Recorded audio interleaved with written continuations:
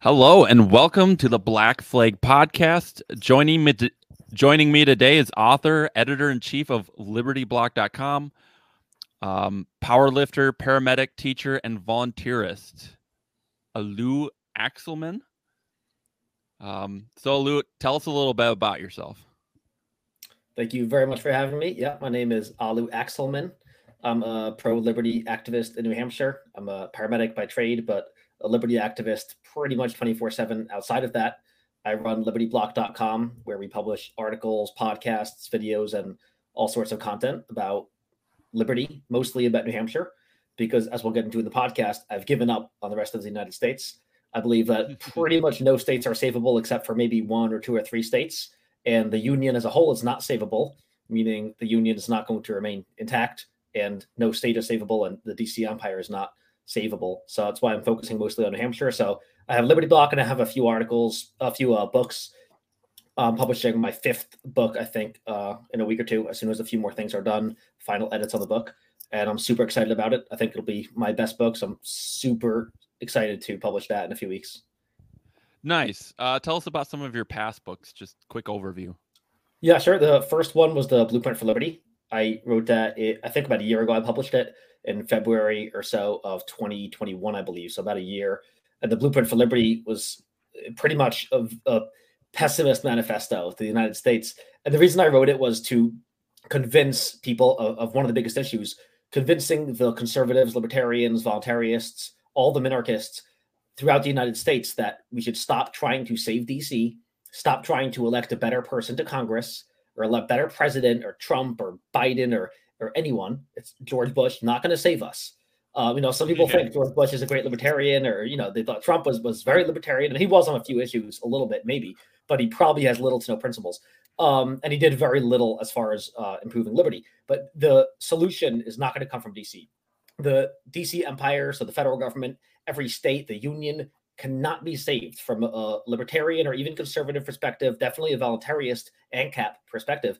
The United States cannot be saved. We're not going to take over Congress. There's zero chance we're going to get 435 Thomas Masseys into Congress because most districts are not a Thomas Massey district. But even if we did, I think we still would not make much headway because of the judiciary, the surveillance state, the deep state, the executive agencies, the president, and who knows what else is going on in DC, not to mention lobbyists. So even in best case scenario, we cannot save DC. So I wanted to make people realize that the majority of Americans, maybe, depending on the exact issue, 60, 80, 90% of Americans don't want what we're selling. They don't want liberty. I finally realized that a few years ago, and it's fine. If you were to ask every individual in the United States how they feel about various issues, from guns to taxes, education freedom, economic freedom, 80, 90% would support authoritarianism, which is fine. Let them go and live in California and New York and just let us be free in the live free or die state of New Hampshire, or let us have a few states, 2, 3 states. So this book is guaranteed to convince anyone who reads it, anyone right of center, so conservative all the way through voluntarist, libertarian, anyone who reads it, by the time they finish that book, The Blueprint for Liberty, will 100% agree that the United States cannot be saved and they should focus on 1 or 2 or 3 states because it's a waste. It's a futile effort to try to fix the United States. So that was the first book. Then I wasn't planning to write, another book quickly, but corona fascism was happening and there were no books about corona fascism. And being in medicine for 10 years in emergency medicine, I was seeing these things that were anti-science and seeing, I don't want to question Lord Fauci because he is the almighty, all-knowing God, but some of the things he was saying were maybe questionable. So I realized there were no books about it. There was Alex Berenson at that time. Alex Berenson's first little booklet, I think, came out about COVID. But other than that, there were no books about it in the world, I don't think. So I wrote like the first full-length book. I went to publish it on Amazon KDP, which I did with my first book, and Bezos blocked it on Amazon. And it was weird. I didn't know what to think. I got this message on my bookshelf on Amazon KDP saying blocked in big red bold, and it was all grayed out, unclickable links. So I couldn't even edit anything, like edit the manuscript. So I was pretty screwed. So I panicked and started calling publishers and seeing if I can go through a publisher. And Defiance Press picked it up, but they took a few months to publish it. So that came out. I have it here somewhere. So they did publish it, and it's been out since then. But I want to update it because a lot more has happened. So that's the Corona Fascism booklet. I don't want to update that. Then I wrote The Progressive Solution. I co-authored that book, the third one, with Marcus Ruiz-Evans, who's the president of CalExit and one of the co-founders of the California Exit Movement. They're progressive. But I've been working with Marcus pretty closely for the last few years now on Kyle Exit. He's become actually pretty close, and I like him a lot. So he's progressive, and he wants California to leave. So we co-authored a book called The Progressive Solution, explaining why progressives should also embrace secession from the union as well to get away from the policies in DC that don't work for them because they don't work for anyone. Awesome. And then what's the book you're working on now? Or wait, you have 2 more books, right? Yeah, well then we're working on a big independence movement. So I published this little book. I would call it a booklet. It's like $6 on Amazon. It's a little cheaper. It is a little shorter. It is like 15,000 words, so not super short, but it's kind of like a booklet called Articles of Secession. And what I realized, and I wasn't going to write this again. I was not planning to write another book. I was working on Presumed Guilty, but I wrote this a few months ago really quick. Because when we had, I don't know if you guys are familiar with the bill, we had legislation in New Hampshire a few months ago called CACR 32, and it was a bill that would have placed the question of state independence, secession from the union on the ballot. And we actually had 9 state representatives propose this bill. So we had 9 co-sponsors. The max they're allowed to have is 10 representatives, and we had a 10th, and then he went to the hospital for an operation and didn't get a chance to sign on. So we really had 10 guys lined up to co-sponsor this bill. Now, leadership pressured them massively, and by the time they published it, it was down to like 7, I think, co-sponsors listed as sponsors of the bill. Anyway, it would have put the question of independence on the ballot. If it passed the House and Senate, the next ballot, because the only way to amend our Constitution and the only way that we ever have ballot referenda in this state is called a CACR, where you have a constitutional amendment. So that's kind of the only way to do it, and it would have worked out fine. So we would have amended the Constitution to say New Hampshire is a sovereign state, and we leave the union peacefully and proceed as a sovereign nation and no longer under DC politicians. And it wipes out the rest of the references to U.S. federal law. So that was legislation, and we had a public hearing because every bill gets a public hearing. So I'll send you guys the link and video. We all, I don't want to say storm the Capitol, but we all piled into that room for the hearing, and we all told the House committee members, the Committee on State Federal Relations, about how we feel about the DC Empire. And everyone except for one citizen, every other citizen, dozens of us, spoke in favor of the bill. And the legislators asked a few questions. We answered them, I think, very well. There are a few questions like, what if the federal government kills you? They should kill you if you want to leave. And we said, we want to leave peacefully. And they said, well, if you leave, they'll kill you. So that was the best argument they had. The rest were even more preposterous. But they had a few questions, and they thought we had done no homework, and they didn't realize I had written a few of these books, and many articles, like dozens or 100, explaining how various systems in New Hampshire would work once we leave the Union. The systems would work. How would we handle national defense? It's a legitimate question, and I've answered that question, I think, pretty well, and others have answered it very well, like Daniel Miller in his book, Texit. So they asked a bunch of questions, and we answered them, but I wanted to answer them in a book. So I kind of took the 10, 15, or 12 most common questions that we got from legislators at that hearing about how certain systems would work once we severed ties with DC, and I put it into that book. I also put up every chapter in that book as articles on libertyblock.com for free, but I did have the book. It's an ebook on Amazon Kindle, and it's a paperback book in case you want to buy that. So obviously, I like books because they can't be canceled. Everything else can be canceled, whereas a book, they can't get from you unless they come to your house and physically take it from you. What was the name of that book again? Well, this is Articles of Secession. Articles of Secession, and that outlines everything you just talked about.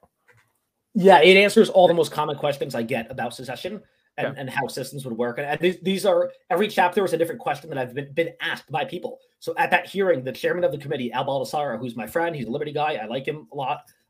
He was actually the first sitting rep to endorse me when I ran for state rep years ago. In the primary, he endorsed me. As the Republican leadership, he endorsed me. So I like Al a lot. He's a very tough fighter for conservative liberty causes.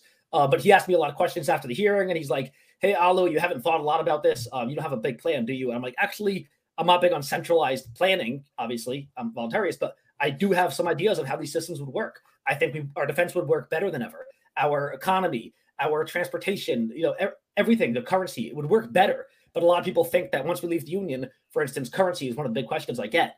And I explain in the book, it's a non-question. It's totally zero, nothing to worry about at all about currency. So all the 10 or 12 most common questions are in the book, and I'll expand it as I get more questions from people that I think are legitimate questions we should answer. Nice. Any thoughts on that, Jacob? Yeah, I mean, can I get the book on Amazon?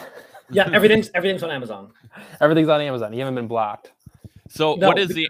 Corona Fascism was blocked. Everything else is on it, but Corona Fascism is back because as a self-publisher, I can publish stuff, but as a publisher, they have a little bit more power. So my publisher was able to get Corona Fascism to stick on Amazon, whereas when I tried self-publishing that book, Amazon blocked it. But everything else under my name is fine.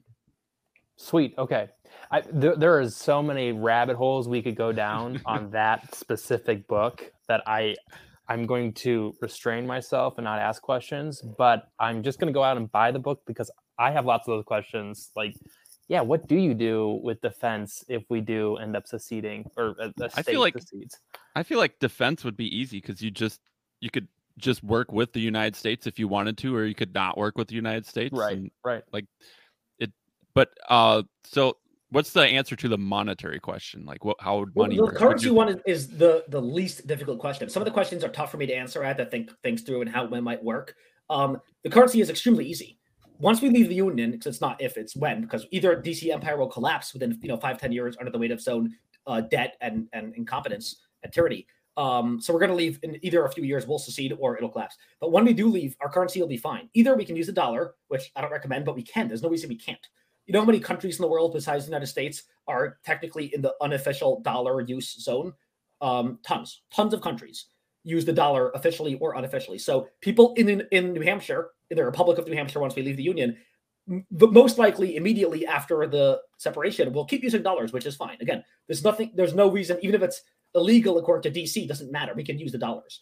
But also, what I think is going to happen is once we leave, immediately we're going to see quick adoption, a quick spreading, proliferation of the use of other monies, cryptocurrencies, gold and silver. So already as it stands right now today, the New Hampshire, I believe, has more use per capita of cryptocurrencies than any other state in the United States and maybe the world. We also have more per capita use of gold and silver probably than any other state in the world. Very, very often, just the other day, I tipped another person with gold backs. We buy things. I've bought and sold things with gold backs. I've bought and sold things with silver. And I've bought and sold many things with crypto. One of my jobs, a side job, I get paid in crypto in BCH.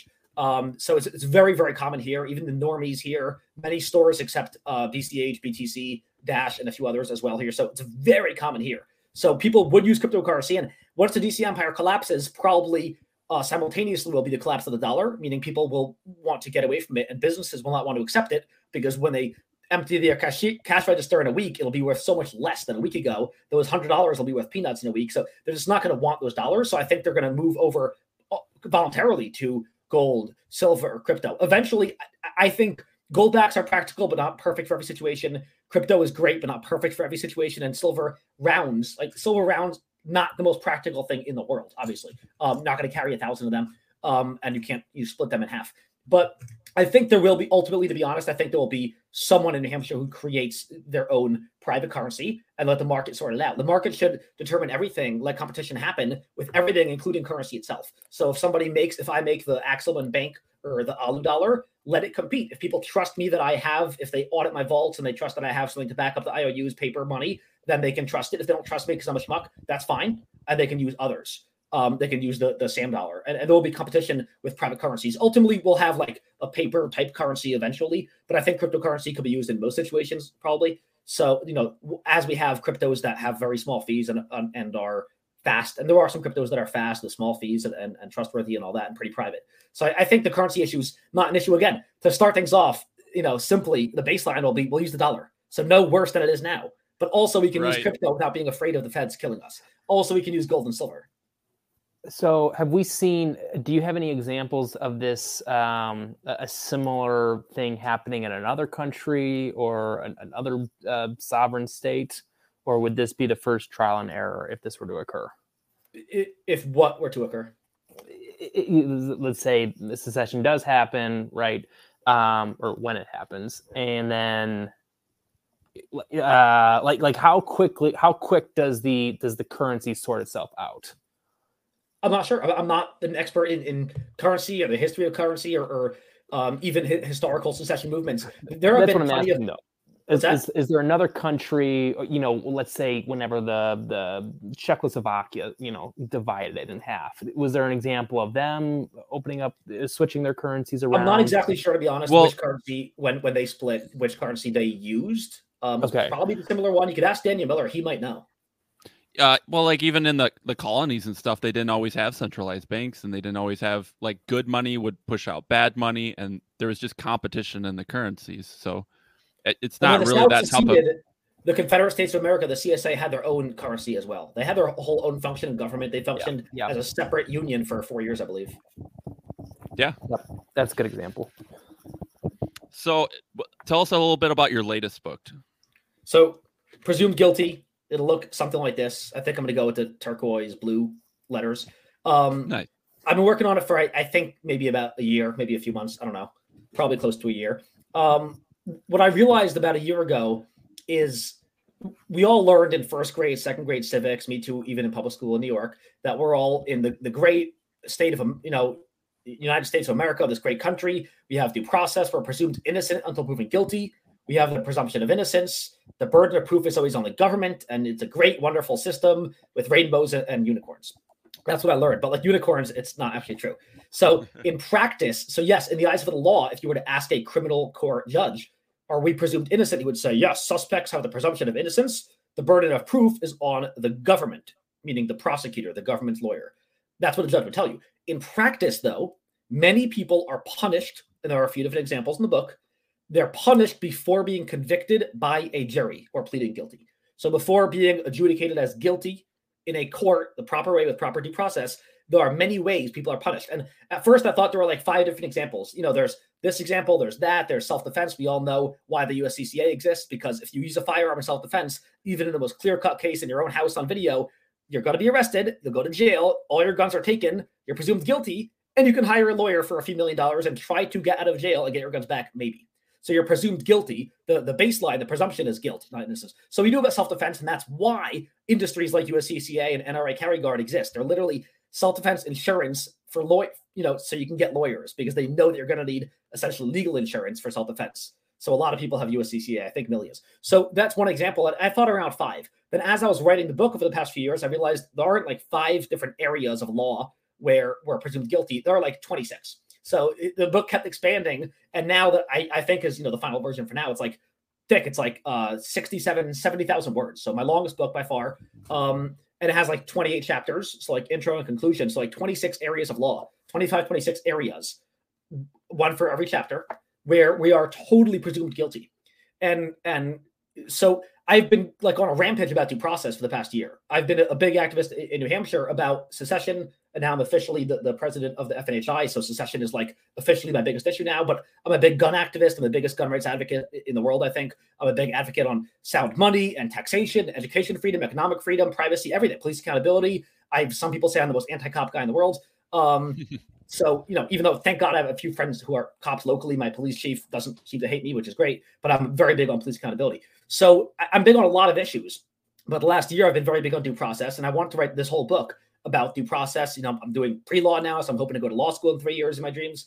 So I've been big on due process for the last year, and I wasn't going to write a secession book. All my books so far have essentially said secession is the answer. Even corona fascism at the end, I say the answer is secession. It has to be, because corona fascism came from DC. New Hampshire, if it were not attached to DC, would have had very little to no corona fascism. So this book is not going to be about secession. But by the end of the book, I realized like 90% of the issues that I discuss in the book come from DC. They're federal laws or federal policies, federal court cases. A lot are precedents set by courts, the federal courts, or their federal influence. Like, I'll give you guys a sneak peek. A lot of people think that their local city police, like in Manchester, Concord, and New Hampshire, their city police operates sobriety checkpoints, and they have drones and Bearcats and tanks. No. All those sobriety checkpoints, to my knowledge, almost every single sobriety checkpoint in the United States, even though it's conducted by the police officers who wear uniforms like your city police, they're all 100% funded by DC. I don't know exactly why. There might be some law saying states can't do it. All the money, look at it, it's from DHS. And you'll see, just research it, grants from DHS, the federal government's Homeland Security Department, to your state or local police, about $1 million for a sobriety checkpoint, and they have to use it for that. So it's earmarked for that. So they only get the grant. So it's funded by the feds. So what I'm saying is, if we leave the union, we might have no more sobriety checkpoints, because they're all federally funded. Same with drones. Portsmouth Police in New Hampshire has 8 drones. They were all given to them by the feds, by DHS. So a lot of these things, same with obviously CBP and ICE, are federal. The ATF working with state police is federal. So a lot of these issues are literally just federally funded or federally operated. or federally influenced, federally coerced with grants and so much other stuff. So even the things that people think are local are actually federal. People think qualified immunity is local. It's not. It's a federal doctrine. Civil asset forfeiture is a federal doctrine. When state and local police do it, it's because the federal government has extended the power to do it to the state and local police. But without the federal government having the primary power and extending it or deputizing state and local cops to do civil asset forfeiture and eminent domain, the two types of straight up theft, it's all federal. So almost, all the seizures and theft is all federal. And so many horrible court case rulings. I kind of touch on like 10 of the worst Supreme Court rulings. You guys, oh my God, the Supreme Court has ruled in around 10 different cases that pretty much nobody has any freedom. Screw you all. The federal government has 100% Kim Jong-un, Xi Jinping, God powers over you. The Supreme Court has said this in many, many rulings. So, and I discussed them in the book. I have, so everything I say in the book is sourced with a footnote to, the primary source. So the Supreme Court ruling and brief and all that. So I have like 500 sources in the book. The last like 80 pages are all endnotes, footnotes. So I go crazy on footnotes like nobody else in the world, I don't think. How many drug laws are federal? Well, it depends on the state, I suppose. Pretty much all of them. So New Hampshire, I don't know if New Hampshire has some drug laws of their own, but the whole schedule for scheduled controlled substances is federal. And the federal government, that's actually a great point because the federal government has a list of controlled substances. Controlled just means, the federal government controls it, various schedules, 1, 2, 3, 4. And people think controlled substance means like heroin and cannabis. Obviously, cannabis is in Schedule 1 because it's the most dangerous addictive substance in the world with no medical purposes, right? That's what the federal government says. Talk about fake news and anti-science. So there's heroin and meth and all those controlled. People don't realize there are, I think, 400 or 500 controlled substances. Pretty much every substance, including hormones in your own body, like testosterone, which is a naturally occurring hormone, is a controlled substance. So if you take it, technically, if you take it every day, it's very easy for a lawyer to argue you're addicted to it. If you take it every day, you're dependent, meaning you can't have a firearm. According to the next background check, again, the FBI, if you are addicted to any controlled substance, it says cannabis or any controlled substance, then you fail the next background check and you can't buy or own a firearm. So if you take testosterone every day, or like, the radical left wants everyone taking testosterone and or estrogen every day, whatever the opposite gender is, they want you to, convert genders. If you take that, you might not be able to get a gun ever. So, very interesting. A lot of the medications, common medications, even anti-anxiety meds are obviously antipsychotic, anti-anxiety, anxiolytics. Those are all controlled substances. So if you take any medication, pretty much, which 50-60% of people in the United States, according to the CDC, just mental illness, like actual medications for mental illness, according to the CDC, 50% of adults in the United States have mental illness.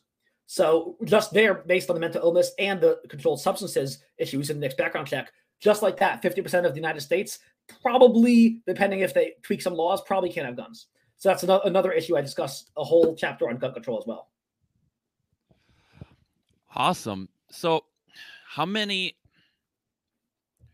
if we were to take it like step by step, each step where we are presumed guilty. So like first, say you have like weed on you, what would be the first thing that would be presumed guilty?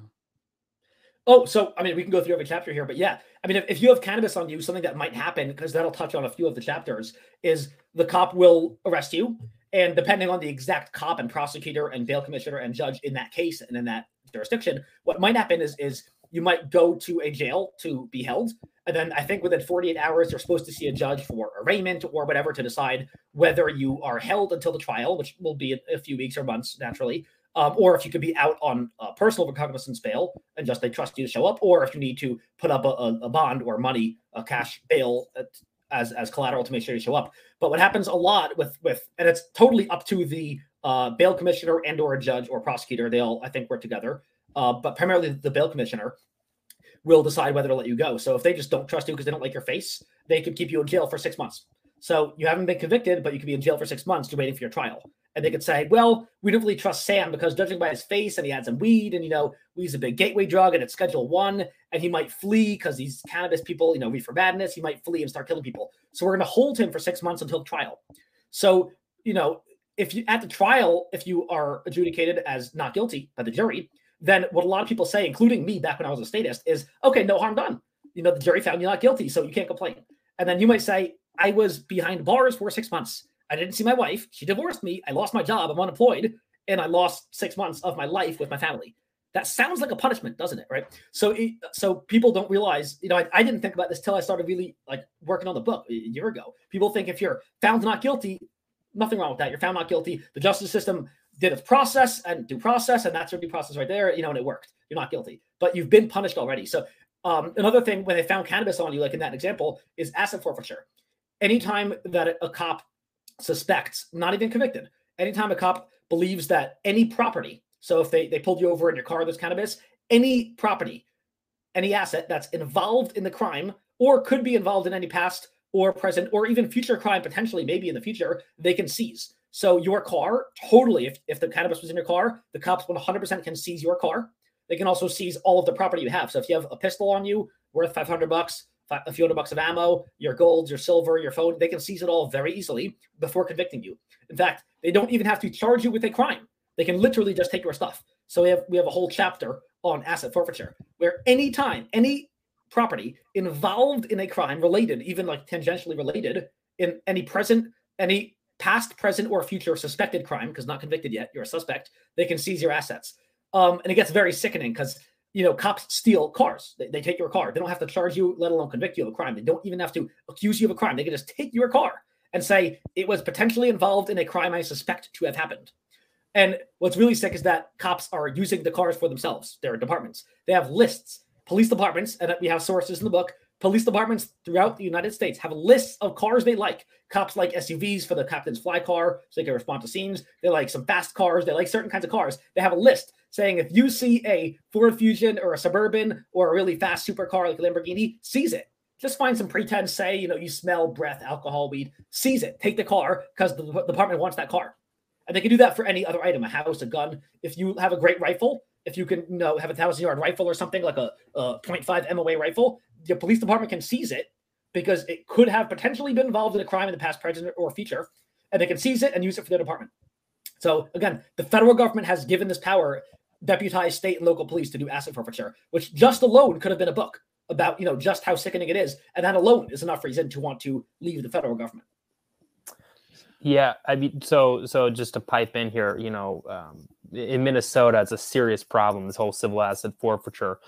And as I understand it, you might be able to correct me, but what ends up happening is if they do seize money, that's the most common thing. You might have $5,000 in cash in your back. Now, obviously they see it and they go, oh, it's a weed transaction or drug transaction, but heck, you could just be carrying $5,000 because you like to pay for things with cash, right? Well, anyways, they'll take it, and normally, as I understand, is they send it to the federal government. The federal government kicks back about 80% of it, versus if you send it to the state or the city police department, that funds will just go to the general fund. Does that sound right? Yeah, definitely some of the things, the 80-20 rule, I think is pretty much the standard. They call it equitable sharing. I call it sharing of booty or loot. It's like two pirates might share the loot, or the whole crew shares it, but they're stealing. They're pirates. They steal it and then they share it.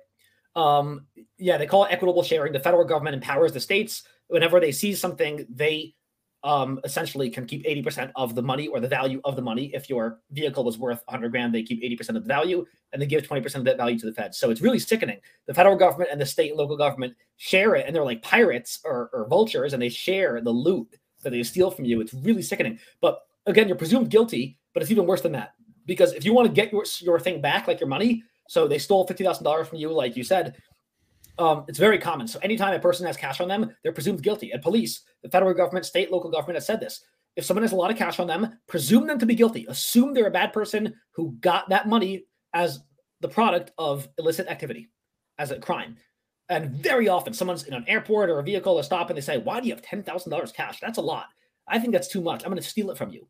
And we'll presume you're guilty, but I stole $10,000, but you could get a lawyer, which costs $15,000, get a lawyer to try to get it back. Obviously, it's not worth it. So again, by default, you're presumed guilty, and the process is the punishment, because I'm not going to spend more money for a lawyer than the money that they stole from me to get it back. So it happens with money a lot, with drugs a lot, with firearms, with vehicles, with houses. I mean, the egregious cases are where a kid, like a teenager, 40% of teenagers out there, sold some cannabis in the basement of his grandma's home, lived with his grandma, sold some cannabis to a friend once, Way later on, police found out about it. They seized the house from his grandma because the house was related to the suspected crime. Again, I'm being serious.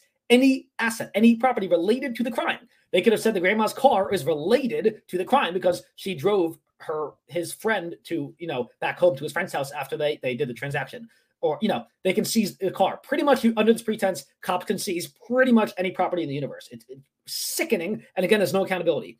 Now, what's really sick is this, that like in that case, when the case is written in court, it's not called like United States versus Sam, United States versus Axelman. It's called United States versus one Mercedes-Benz. Literally, look up the cases. That's the name of the official case in the court. So it's the United States versus the item. Now, and there are cases, there's one I link in the book of Mercedes-Benz. A cop stole a Mercedes because he wanted a Mercedes for his department. And I said, how can the Mercedes-Benz have a mouth and talk and defend itself in court? Obviously, it's preposterous. We're not that anti-science that we believe that cars can walk into a court and testify for themselves.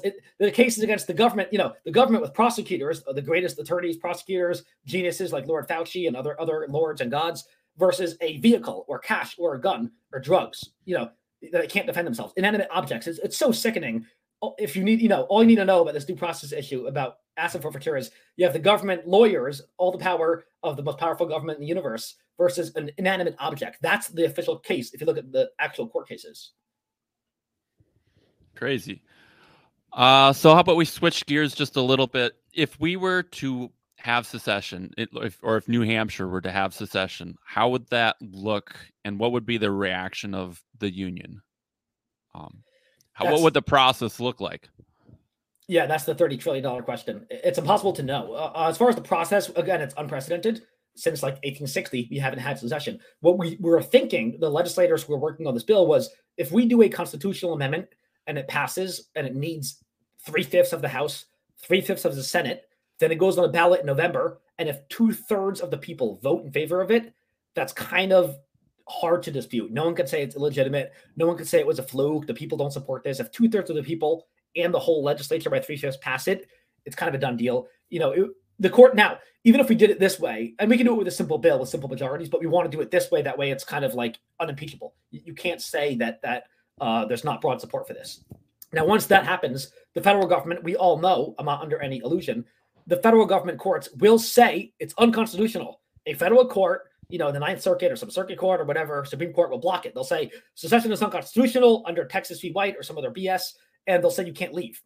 But again, we expect that, and that's fine. They can say that. The thing about leaving is it's like some issues we kind of have to obey what they say. If we say we believe that because of the Second Amendment, I can have a machine gun, the court says, no, you can't. Okay. But if we are leaving, the thing about leaving is that we no longer care what you think. And I always compare it to a divorce. If you beat your wife, every day for years, like they've been abusing us for years with no recourse, they've only gotten worse, not better. And your wife leaves and you say, no, you can't leave. She's going to say, okay, but I'm leaving, bye, and walks out the door. And you could say, no, don't leave. I'll beat you up. And she leaves. You know what I mean? So if they're leaving, then they don't have to care what you think because they're gone and they no longer care about your authority in any sense. Not physically, not legally, not emotionally. You don't own them anymore.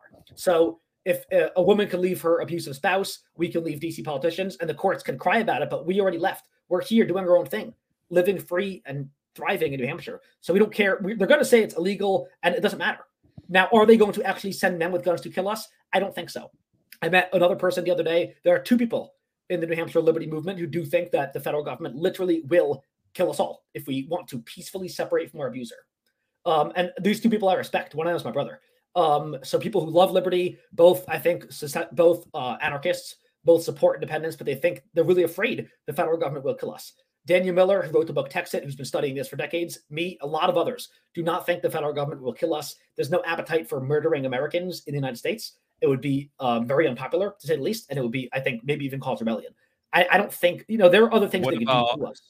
What about January 6th, though? Like, that was just the most basic. I mean, I know it was intentional, like they wanted it to happen. But still, it's like they touched the Capitol in a pretty, non-aggressive way, and now there's a fence around the entire DC we know Capitol. that it definitely doesn't take a lot. And I talk about it in a few chapters in the book. I have a whole chapter on the insurrection of January 6th. Okay. We know it does not take a lot for the federal government, leftist elites, radical media, authoritarians to refer to us as terrorists, insurrectionists. I know the other day was the anniversary of Waco. They called them radical white nationalist terrorists, or whatever they called Waco to kill the men and women and children. So they can very easily paint you as a radical terrorist, and they will 100%. And that's one of the reasons why we discussed this in the hearing, in the open committee hearing. A lot of us discussed this and said we're peaceful. That's one of the reasons why when I was working, and a lot of others working with the legislators and crafting the language of the bill, we made sure the word peaceable, we peaceably separate from the union, was in there. It's very important because a lot of people, there are a few liberty radicals who might be feds who say violence, we need to kill all the feds. And no, a lot of the liberty movement, I'm pro self-defense, but some are even more pacifistic who are total pacifists. There are many people in the liberty independence movement who believe in zero violence ever, even in self-defense. So we're actually a very pacifistic movement. We literally believe that we're being abused. And I've written many articles and a few books. I have an article on libertyblock.com, 100 reasons why we should divorce DC. And it lists 100 top 100 reasons, because there are more, why we think we are abused, and because DC's been abusing us. So we want to leave them peaceably. And again, they're going to say you're terrorists. They see it differently. We say we just want to be left alone. And they're going to say, but you're a terrorist, so I'm going to kill you. Now, again, they're going to say that, and that's fine. Some, the 12 people who watch CNN will believe them. They'll say, Alu sounds like a right-wing, white nationalist terrorist. He's violent. Let's kill him. But here's the thing.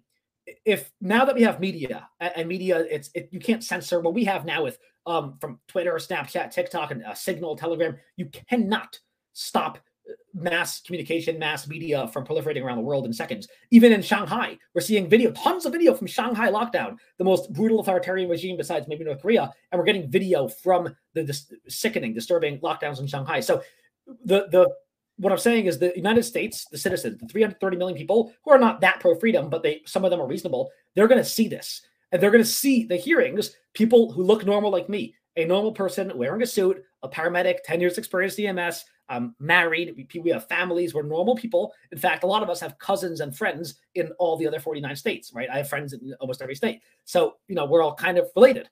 If they see us saying we are being abused, we've been abused every day for 245 years, we've never had a chance to vote in independence, we want to vote in independence, and if 2/3 of us vote to leave, we want to peacefully separate and live our own lives. We don't want to hurt anyone ever. Literally, that's all.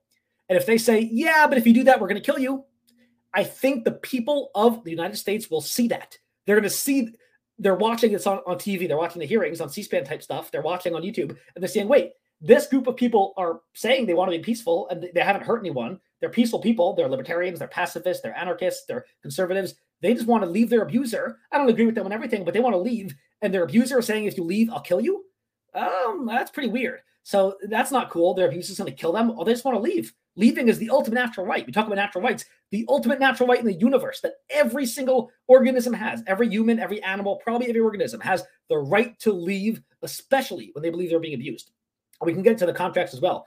A lot of the legislators said the United States Constitution is a contract that's perpetual forever. And when it's not a contract. You can't bind your posterity forever to be slaves, your descendants 240 years in the future to be slaves to the ruling class. That's not how contracts work. You can't even sign a contract for your own child, even though you're a limited custodian.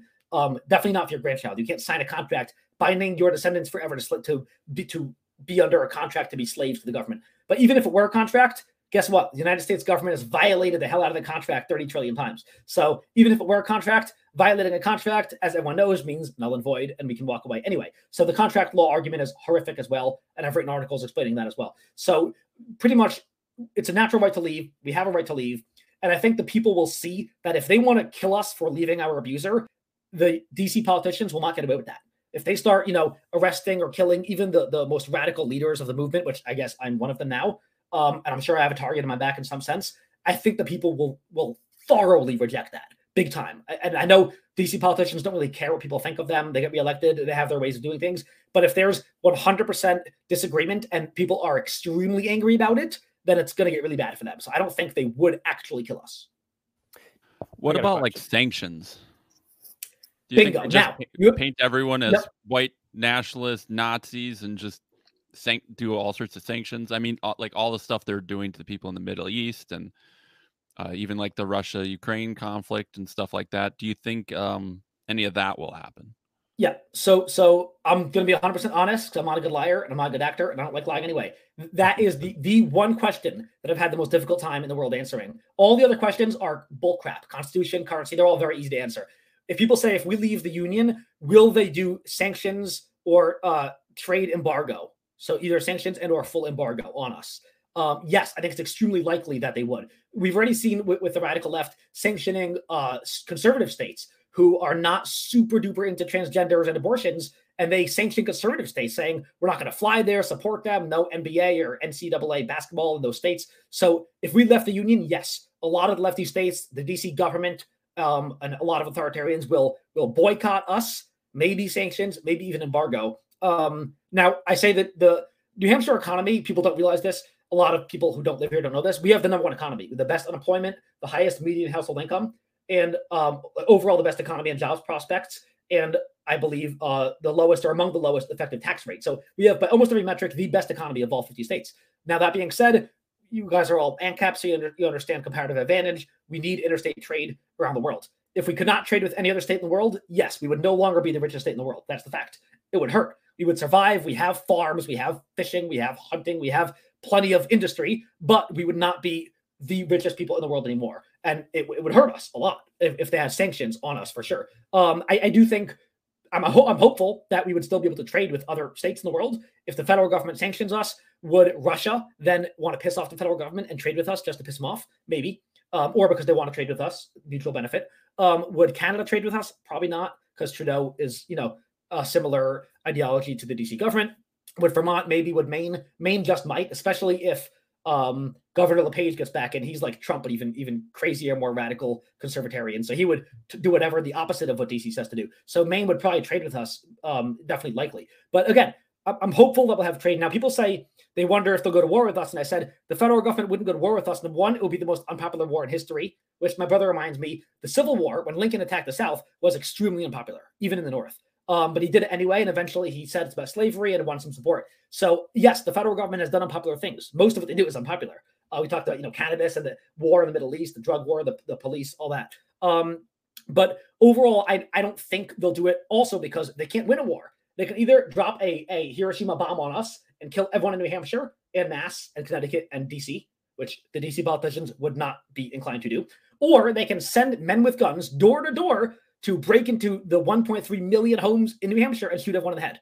They're not going to do it because they actually wouldn't be successful in doing that because we have 1.3 million armed people, and that's a lot of people.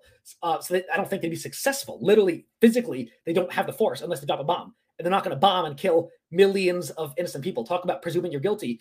Millions of innocent people who just want to be left alone, killing them again. I don't think they'll do that nowadays. They could not get away with it. It would be the least popular thing ever, and the DC government would cease to exist just because of popularity. They would be seen as the North Korean government, and they would lose all legitimacy. So I don't think they would go to war with us. Now, the reason I'm talking about this again is you said embargo. Embargo is an act of war.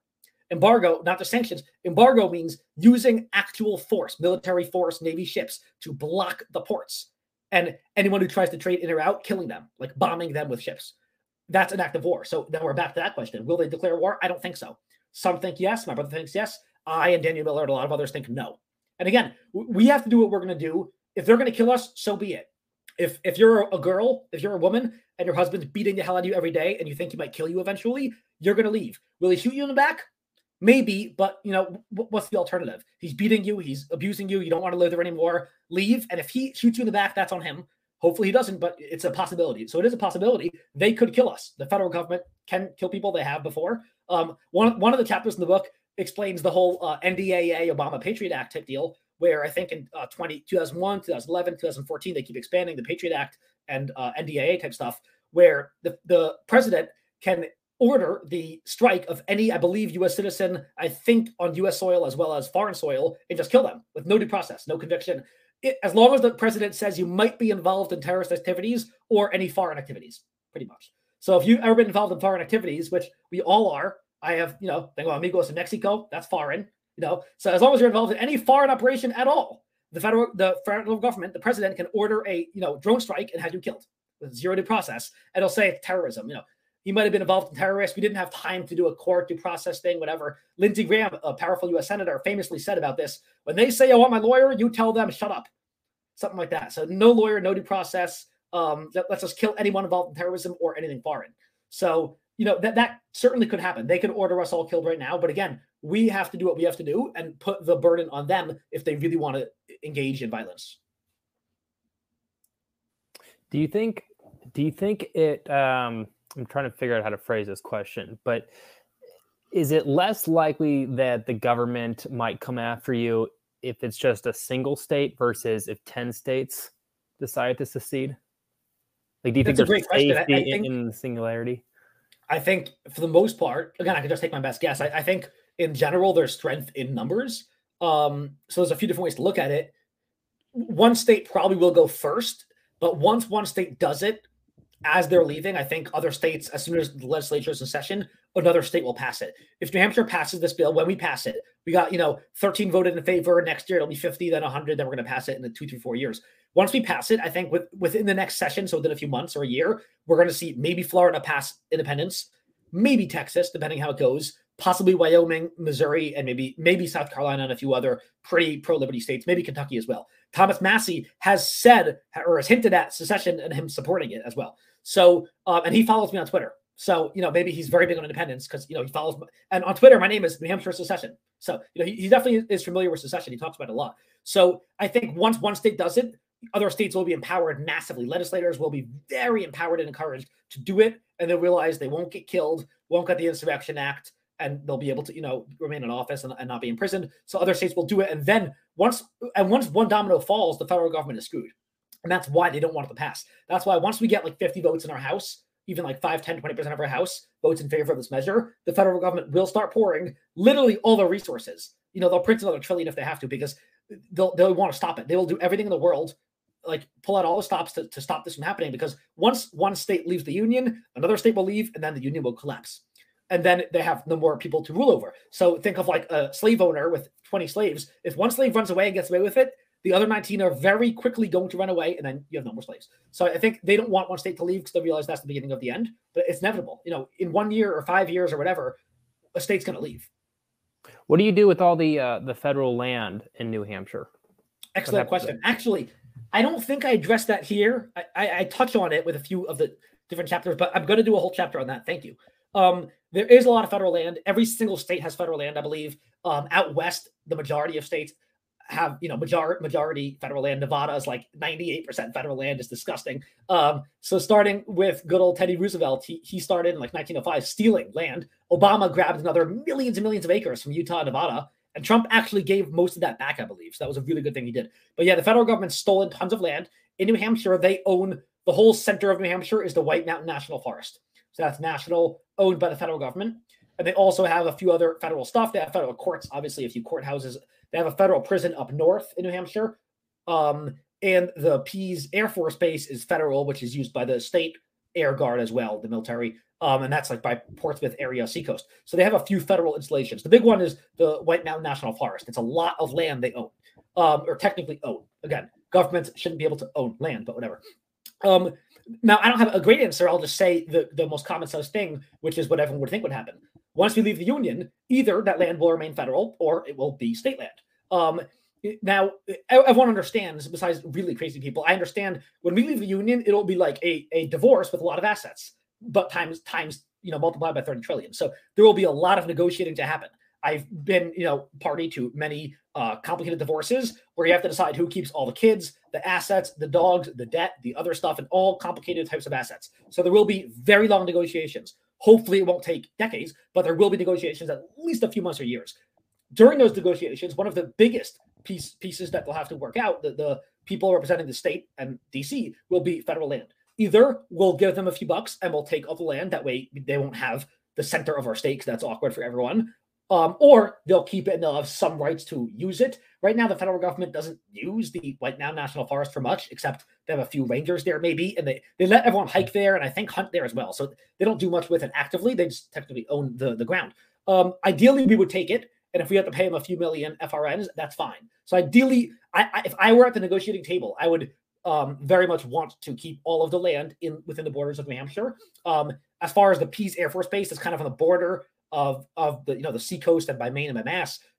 if they one of the sticking points where they needed access to those runways for their military for strategic reasons to be as close as possible to the east, to Europe, maybe we'd let them access those runways, and the Air Force maybe as part of the agreement, but I wouldn't want it to own the general Air Force base. But again, as far as the national forest, hopefully we would keep it. And if we had to give some concessions for that, ideally in money, then that could happen. But yeah, there's no simple answer, but ideally we would keep it. But these are all negotiations that would have to happen once we leave. But the big thing is to leave and pass that vote and then start working on negotiating. Awesome. So what's your process look like for researching all of this? What's a normal day for you? Well, I have a setup here. If you could see it, I can take a picture of it. I have 2 massive monitors here, thank God. So my wife, who's also the chief technology officer for libertyblock.com, which I forced her, didn't coerce. I told her to, I don't believe in coercion, but I asked her nicely to be the CTO. So she's in IT. So she runs Liberty Block's tech stuff, the website, everything. Nice. She bought me this whole massive setup. So I have 2 very fast, computer, 2 monitors, a good computer now and a good keyboard. So I have a million tabs on each one, and I'm researching, almost all day, every day. I'm writing and researching. So like for the book and for articles, I'm doing tremendous amounts of research. I'm looking at court cases, other books. For this book, for every book I do this, I try to read all the relevant books. So I've read a lot of books about due process, and I realized there's nothing like this. There's one book about police. There's one book about maybe asset forfeiture. I bought 2 books about the Duke lacrosse case because Title IX and the colleges have their own justice system. So there's a whole long chapter about that. But I'm not the expert on the Duke lacrosse case years ago, so I got 2 books on that. I don't know if I've read them yet, but I have a few other books about due process written by a few law professors. So I read books, read articles, read a lot of the court cases, tons of other stuff on the internet, and just trying to find sources for this to make sure it's all well sourced. So yeah, as far as a day, when I don't work, I'll wake up anywhere between like 6 and 12, depending on what's going on. Yesterday, I woke up at 6. Actually tutor someone in Espanol. So I woke up at 6:30 for that and tutored, flew to the gym, flew to the state house to testify, which I never do anymore because I have no time, but they forced me to testify yesterday because there was a gun bill that nullifies federal gun laws. So it's nullification, which is this close to secession. So that's my wheelhouse. And guns, like I said, I'm a massive gun rights advocate. So I went to the state house to testify on that. The Senate let me speak way longer than they were supposed to let me speak, I believe. So that was awesome. I appreciate the Senate committee for that. So I spoke on this bill for a while and met some other friends there from other lobbying associations. So I was at the State House for a while, flew home, did the gym at some point in the day, flew home, saw my wife, went to Murphy's, another a big Liberty meetup we have every Tuesday in the state. We have like dozens of libertarians in every town. So Manchester, a lot of libertarians go to meet up. So I went there and then came home and saw my wife, I think, for a bit. And then worked on writing, wrote an article, worked on the book some more.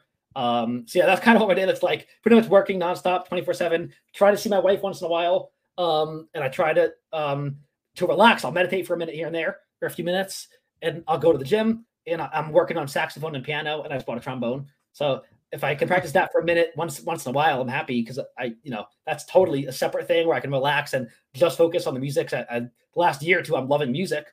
So it's a totally different thing where I can relax and just enjoy feeling the music and just expressing myself with that. So that's been awesome. I wish I had more time. Again, I wish I didn't have to worry about freedom. I hate politics. I love freedom, but I wish I didn't have to fight for it.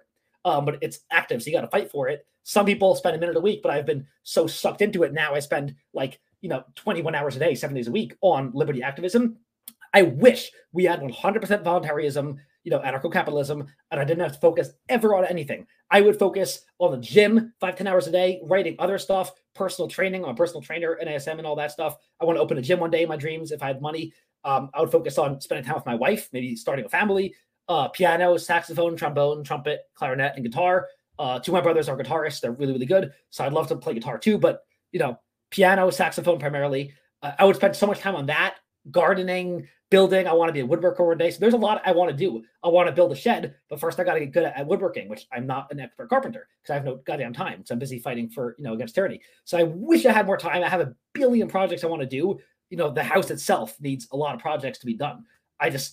This comes first, but I have so many things I want to do. I can't wait till we finally achieve the nirvana, paradise freedom, hopefully one day in our dreams. It's never going to happen, but in utopia, I have a lot of people think, what are you going to do? This has been your life for 5 years. What are you going to do when we have freedom? If we do, I have plenty to do. My to-do list never gets done. I can just spend 10 hours a day on just, saxophone and piano because I love it. So I can spend just the time on that, just time with my wife, traveling, reading the million books I have in my library that I haven't read yet. So I have so much to do. This kind of comes first, but I try to get that stuff done too. Nice. Any final questions, Jacob? That's Punch Pirate. Punch Pirate. No, this is enthralling. And by the way, I'm going to buy your book just as soon as I get off this call, the Articles of Succession. That sounded really interesting to me. Thank you very much. And the prequel to that is the Blueprint for Liberty, because that kind of sets the stage for why we need secession. Why can't we save America? A lot of my friends who are kind of new to activism, conservatives, libertarians, even voluntarians, say, let's save America. Why New Hampshire? Let's go bigger. Let's aim big. Let's save the whole America. And I say, no, I've been doing this like 24/7 for 5 years now, and I've realized more and more every day we cannot save the whole America. We have to focus. We have dilutional futility. We're all diluted. There are a few libertarians in every state. So 17 libertarians in every state is not going to win anywhere. But if we have a few thousand focusing on New Hampshire, we can get wins. And like I've written a lot of articles about, we've gotten tons of wins. Over the last 10 years, New Hampshire is the only state that has consistently moved towards liberty. We are decreasing the state. Our state budget hasn't increased. Twice in the last few years, we've had a year-over-year decrease in state spending. Our whole state budget is $6 billion a year.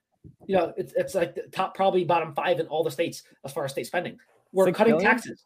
Yeah, we cut every single tax this year. We eliminated the tax on interest and dividends, totally gone. We're eliminating it. We're getting rid of tolls. We've torn up at least 2 tolls that I know of, getting rid of the tolls. It's amazing. No state's doing this. We're expanding education freedom accounts. We're expanding, getting rid of licensures. So a lot of various types of jobs, occupations that needed licenses, we're getting them every year, gutting them, totally getting rid of licenses for a lot of jobs. So every year we're minimizing the state and expanding personal liberty. So because of the Free State Project, FSP.org, we're winning. Liberty's winning in New Hampshire. It's the only state I think it's winning in. So that's why I say focus on New Hampshire. So for anyone who doesn't yet believe in secession, they say we can fix the whole America. That's why I tell them to read the Blueprint for Liberty. That's why it's so important. So that book it goes through every issue. It explains on almost every issue, the United States doesn't want freedom. Most people don't want freedom. They want authoritarianism. And increasingly, it's trending towards them loving more authoritarianism, not less. So the United States is not getting more libertarian. It's getting more authoritarian every year. So, and I have graphs in every chapter, and the trend looks like this. Tyranny is going up. Gun control going up, taxes going up, and I go through everything, and it's getting worse, not better. So paramedics, we deal with trends a lot. We look at the patient, the vitals and everything. We look at the trend. Are they getting worse? Let's do something different. Are they getting better? Let's keep giving them the medication, right? So if they're getting worse, we stop that medication. Maybe it's not working, different etiology, allergy, something else. So we look at the trend. If the United States is trending in the wrong direction, if taxes are going up every year, there's no reason to believe, unless there's some other factor, there's no reason to believe that it'll reverse course. People think, no, we're going to turn the train around. It's hard to turn a train around. Unless you show me evidence for why you think it'll turn around, why would I believe that we're going to suddenly have less gun control in a year? Well, because Trump's going to win in 2024. That's not good evidence. All the evidence shows that he will do more gun control. What he did with bump stocks was the single worst act of gun control in history of existence, besides maybe the NFA itself. Other than that, the way he did bump stock ban was probably the worst thing ever done by the federal government in regards to gun control.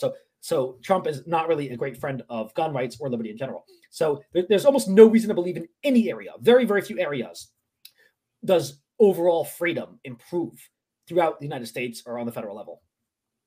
And legalizing weed on a federal level is the bare minimum of a liberty-oriented. Yeah, that's going to happen. I think every state's trying that way. That's going to happen. I thought it would have happened by 2022, to be honest. The federal government's going to deschedule it down to Schedule 4 or totally get rid of the control of cannabis. I expected that already. I think almost every Democrat and half the Republicans realize that's the popular issue. So in the biggest polls, the only survey company I trust really is civics.com, civiqs.com. They do massive randomized scientific polling, and it's dynamic, and it's hundreds of thousands of people across the United States. So it is pretty good polling, and they show that on almost every issue, guess what? The union is very polarized, 50-50 on almost every issue. Look at guns, abortion, BLM, everything. 50-50, 51-49, very, very tight. There are two things that are overwhelming majorities people support. One is cannabis, 70% to 20%. 70% support it being legalized, I believe, and 20% support it being banned. So 70%, 20% massive margins in the political arena. So the federal government sees that. They're going to totally legalize it soon. The other issue where almost everyone in the United States agrees on, which is rare, they agree that the union is not working for everyone, that the union doesn't work and we need to secede. I added the last word, but almost everyone agrees. I think 67% to like 28% agree that the United States is heading in the wrong direction. Meaning, people realize that one size fits all for 330 million very unique individuals in 50 different states that all have their own culture, their own sovereign states they should be. People realize it doesn't work in one union with one set of laws. You can't have one set of laws with 2 or 3 groups diametrically opposed to each other. It's at least one or both sides will be extremely intolerant of those laws. You just can't have one size fits all for 330 million people. The only other countries bigger is China, and they don't have a lot of liberty, in India. They don't have liberty or prosperity. So it's not working very well. You can't have 300 million or a billion people with one set of laws. It does not work. So say someone listened to this and was extremely fascinated the way we are, and they bought all your books and read them. How would they get involved? What's the easiest way to get involved? And then we'll wrap it up because we're at the top of the hour here. Yeah, thank you. I actually got to head out right now. So, dude, it was really great hearing you, Alu, and I'm going to go buy your book right now. Thank you so much. Bye, guys. So yeah, they can check out all the books on Amazon. If you look up my name, Axelman, I would ask them to buy the books, and if they like them, please review them. The reviews are super important for the Amazon algorithms. You can get in touch with me at alu@libertyblock.com or aluaxelman@gmail.com. I'm on Facebook, Twitter, and all the social medias pretty much. And as far as getting involved, I would say if you live in New Hampshire, you probably know me already. We all know each other in the Liberty Movement here, even though it's thousands of us, but we mostly know each other. If you don't live here yet, what the hell are you waiting for? Move here. This is where Liberty's winning. I think it'll be the last stand for Liberty in the world, to be honest. If you can move here, move here. Everyone has good excuses. I was in New York City. I had the best job of paramedic I have in the world. I had the best medic job in the best hospital, I think, in the universe. And they paid very well. I loved it. I was very comfortable. But I moved here for liberty because I wanted more liberty, and I don't regret it for a second. I'm going to get a tattoo saying no regrets. So I think you should move here. People have good excuses. They say they have kids, they have jobs, they have this, they have the other. There are plenty of good reasons. I have friends, I had, family and a great job. I was at for a while. The best job in the world. I was all set up to go to Hofstra Medical School if I really wanted to. I was in the system already. I moved here for liberty, and it was the best decision ever. So move here and then get involved. Check out fsp.org. They have a lot of info, the Free State Project, and they explain why this is the one place liberty is already winning, and you can help accelerate the winning of liberty here because your state most likely can't be saved, and the federal government sure as hell can't be saved. And check out libertyblock.com for tons more information about independence and freedom in general. Awesome. We'll check out all that, and thanks for joining us on the podcast today. We'll catch you later. Thank you so much. It was a pleasure.